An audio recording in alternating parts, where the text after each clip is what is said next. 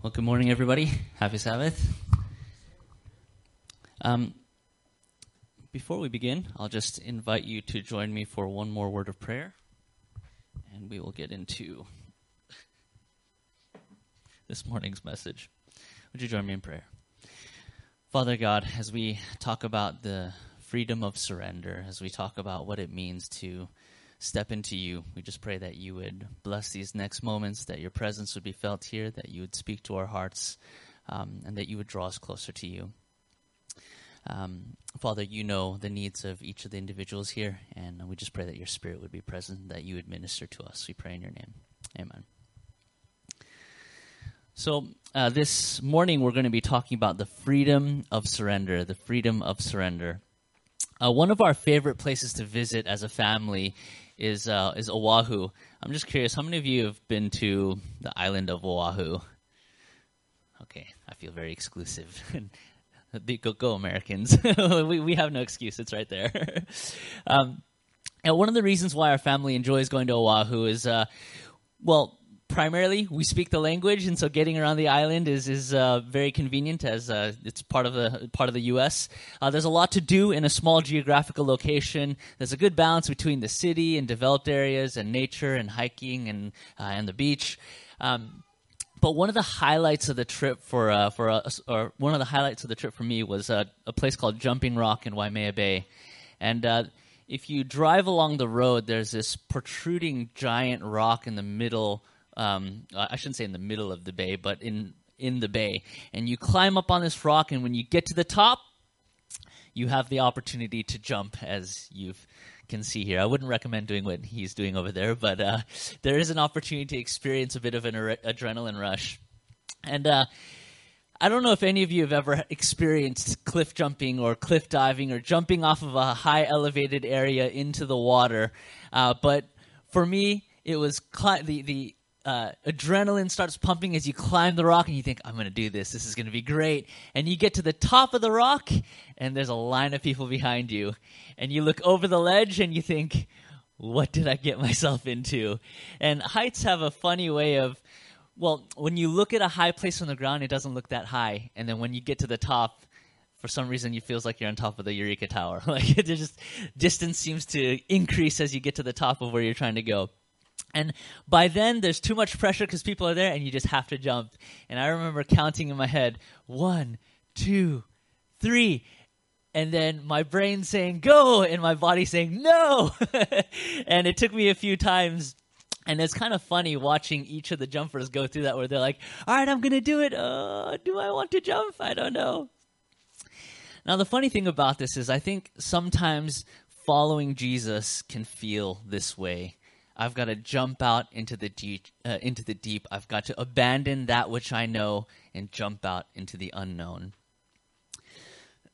And as I was reflecting about this this week, I think one of the reasons why we feel this way is because of the way that the gospel is presented.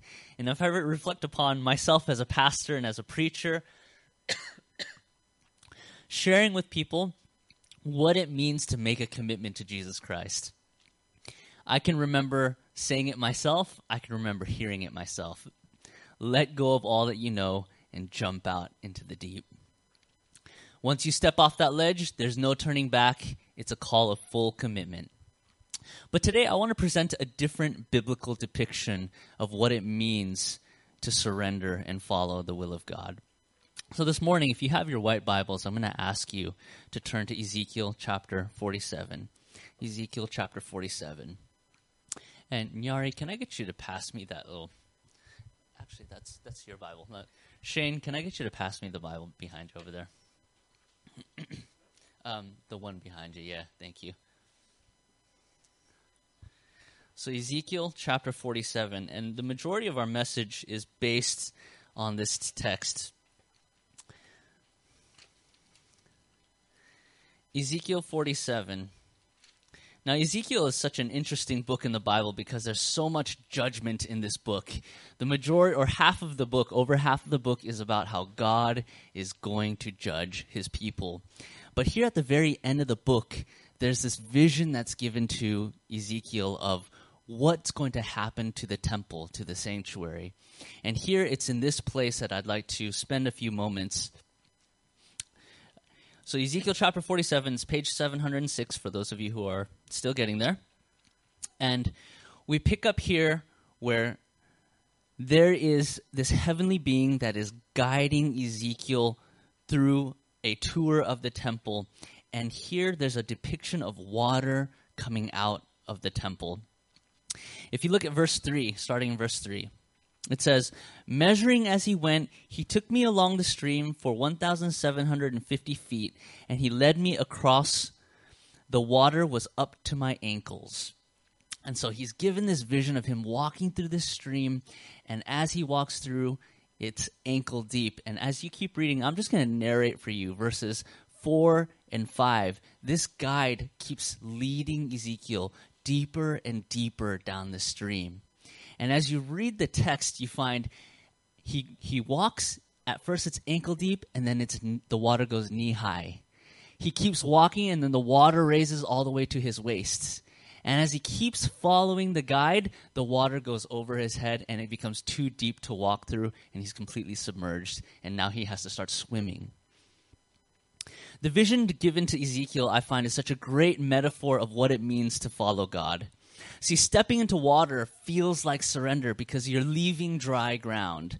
You're leaving that which you know to be safe and stepping into a place that's foreign. There are 3 points this morning that I'd like to make when it comes to surrender. The first point is that the water is where God is. The water is where God is. And where God is, there is life. If you keep reading verses 6 all the way to verse 9, and I'll just narrate here. Ezekiel is asked, "Are you watching, Son of Man? Are you seeing what's going on?" As he looks up, he sees wherever the water goes, it starts flowing down through the desert, down into the valley, and even into the Dead Sea. And as Ezekiel watches the stream, he sees that it becomes this life-giving source.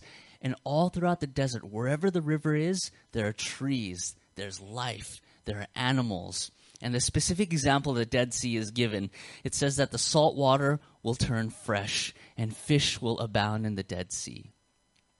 Now, this is a significant metaphor because the Dead Sea is known for its mineral salt density. I don't know if you've ever walked through the malls and people are kind of passing out those Dead Sea mud packets or the Dead Sea beauty package. And there's something about the minerals inside the Dead Sea, the minerals inside the Dead Sea and inside the mud that make your skin healthy.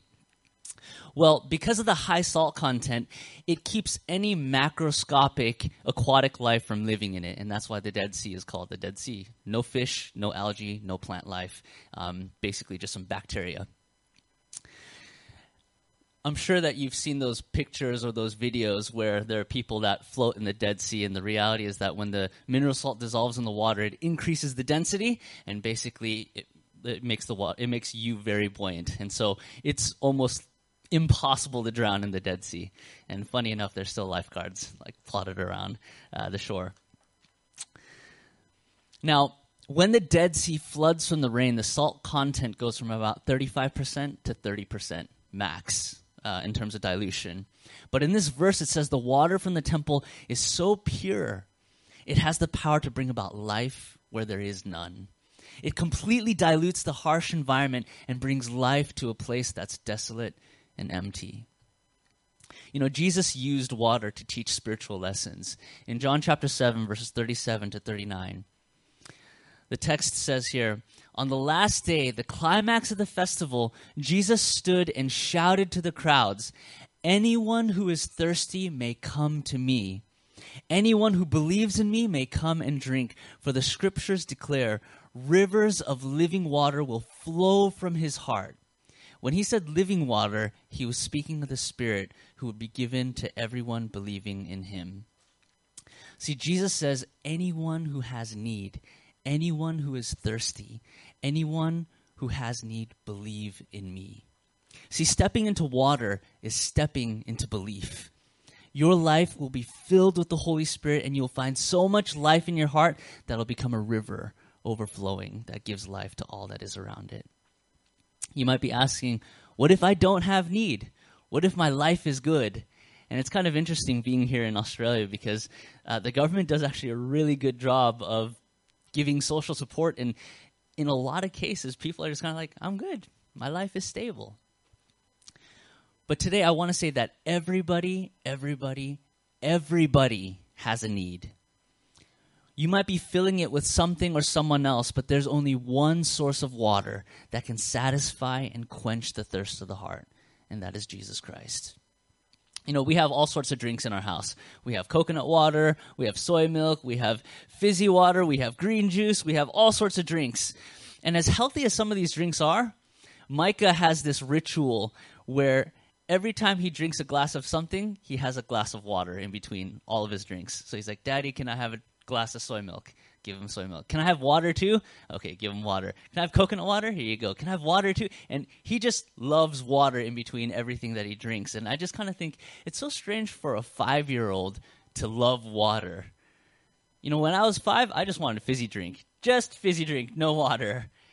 And it's so interesting to me watching this 5-year-old because water does something for him that no other drink can. It actually quenches his thirst.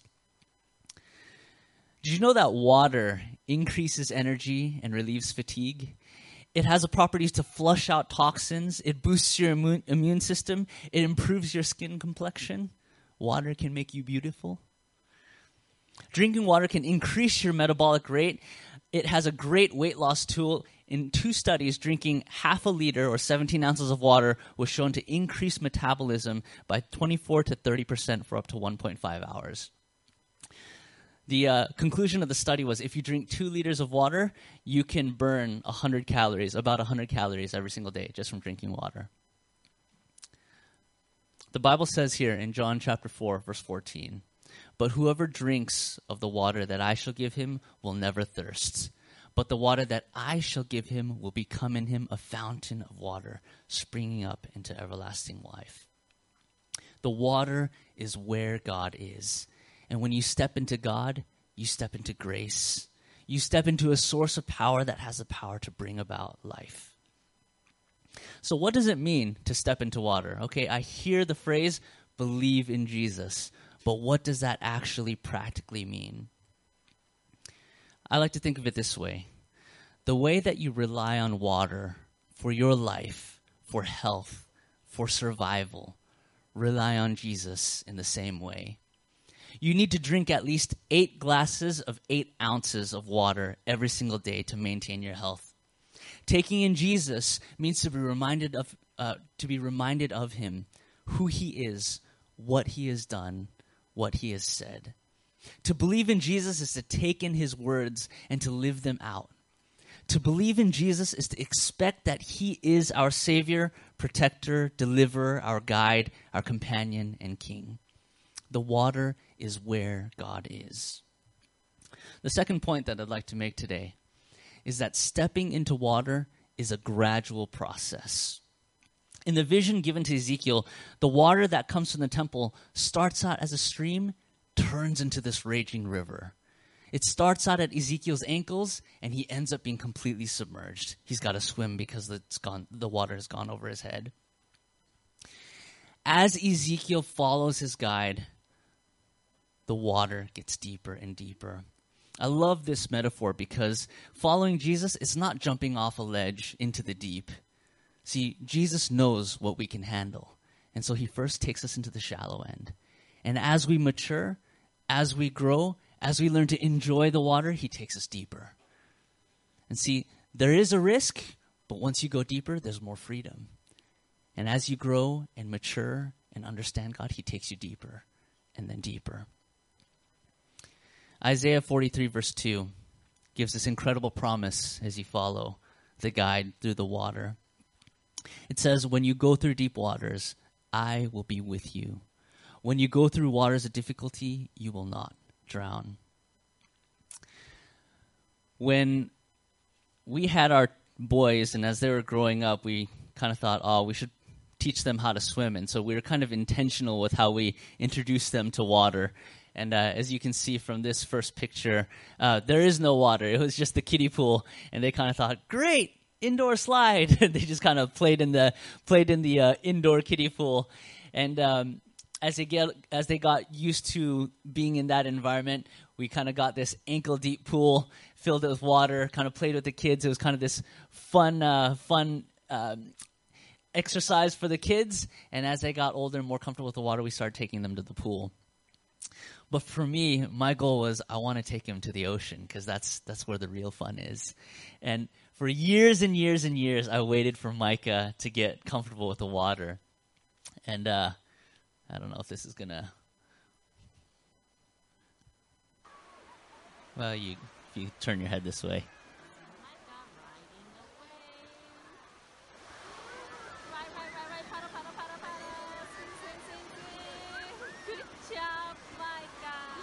Yeah, there's kind of this weird thing as a parent where you just kind of daydream about having adventures with your children. And I thought, Mike is old enough to go into the wave now. He actually enjoys it. To give you an idea, this is the first time I took him to the beach, and I thought, he's going to love it. He'll be fine. My expectations may have been a little bit too far-fetched, and Micah was scared out of his daylights. He just clung to... That may look like a hug of endearment, but he's scared for his life, actually. He's like, don't leave me in this water. What I love about following God is that he guides us through this gradual process of going deeper into the water. That as we are ready, he then challenges us to go deeper. Stepping into the water is a gradual process. The third point that I'd like to make this morning is that when you step away from the water, you have to step away from the land. When you step into the water, you have to step away from the land. The challenge of walking into the water is that it feels dangerous, and the dry ground, well, it feels safe. But the reality is that there is risk in following God. There's risk in surrender because God doesn't promise comfort. He promises peace. See, dry land seems safe, but complacency is not safe. Staying on the land does not ensure happiness. It doesn't ensure life. It just means you're avoiding the water. Matthew 16, verses 24 and 25 says, Then Jesus said to his disciples, If any of you wants to be my follower, you must give up your own way, take up your cross, and follow me. If you try to hang on to your life, you will lose it. But if you give up your life for my sake, you will save it. I don't know if you've ever avoided surrender before. I sure have. I've had moments where I felt like I was running away from God, away from what I felt God was asking me to do. And I find the outcome is never better than surrender. There's a funny thing about running away. The focus is on the away, not the to. And here's what I mean by that. When you run away, it's more about what you don't want to do rather than what you want to do. I'm curious, by a show of hands, how many of you have run away from home before? As a young child, how many of you have run away? I see some couples looking at their partners going, yeah, you. Okay. I tried running away when I was a young boy. And this was probably back in primary school. I forgot what happened. I was just mad at my parents. I'm pretty sure my older brother had something to do with it. But I was just upset at everybody, and I was like, forget it. I'm running away from home. And I yelled it out in the house, and I slammed the door, and I walked down the stairs of the house, and I got to the end of the driveway, and I thought to myself, where am I going? I was so focused on what I was running away from, I didn't really have a plan of where I was running to. So I snuck into the garage for about 10 minutes and just kind of hid out there. And that's the thing about running away. It's impossible to arrive at your destination because the focus is on the away. There's only temporary satisfaction outside of God, so there's just this constant running until you step towards God and give in to the river. See, when you focus on the away, you can't ever arrive at where you're going. Now, the end of that was I heard my dad eventually yell to my brother, "Hey, go find Roy!" And I could hear my brother grumbling all the way down the hallway. He put on his shoes, and I was like, should I let him go look for me? And being the nice brother that I am, I kind of called out, and I was like, "Hey, I'm right here." And he's like, "What are you doing?" And then anyway, we ended up clearing things up. There's a man by the name of Peter Mayer. He wrote a song called "God is a River." The words go like this: "In the ever-shifting water of the river of this life, I was swimming, seeking comfort. I was wrestling waves to find a boulder I could cling to, a stone to hold me fast, where I might let the fretful water of this river around me pass. And so I found an anchor, a blessed resting place. A trusty rock I called my Savior, for there I would be safe. From the river and its dangers, and I proclaim my rock divine, and I prayed to it, protect me, and the rock replied, God is a river, not just a stone. God is a wild raging rapids and a slow meandering flow. God is a deep and narrow passage and a peaceful sandy shoal. God is the river, swimmer, so let go. There's a second stanza, but I'll let you read it in the discussion time. But essentially the story goes, the river gently tugs at him, and pretty soon he gets tired and he lets go of the rock, and the river just takes him down these bends and on this journey where there is God. See, there's such a challenge to decide to let go and go into the water and let the water lead you and take you where the river wants to take you. I find the best thing to do in this situation when I get pulled in is to breathe.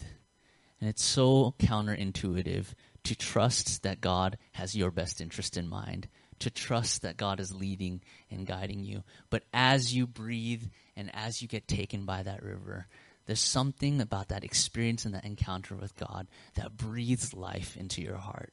And it's in that experience that you are able to share that life-giving water with those around you. So today, I want to challenge you. As you consider taking that next step into God, as you consider taking that first step into God, just know that God, where the water is, there is God. Know that God as a guide has your best interest in mind, and he'll guide you bit by bit. It's a gradual process. But also know that as you step into the water, you have to step away from land. May God bless you as you consider his word. Bow your heads and pray with me. Father God, as we consider you, as we give our lives to follow you, teach us to trust in the river, teach us to trust in you.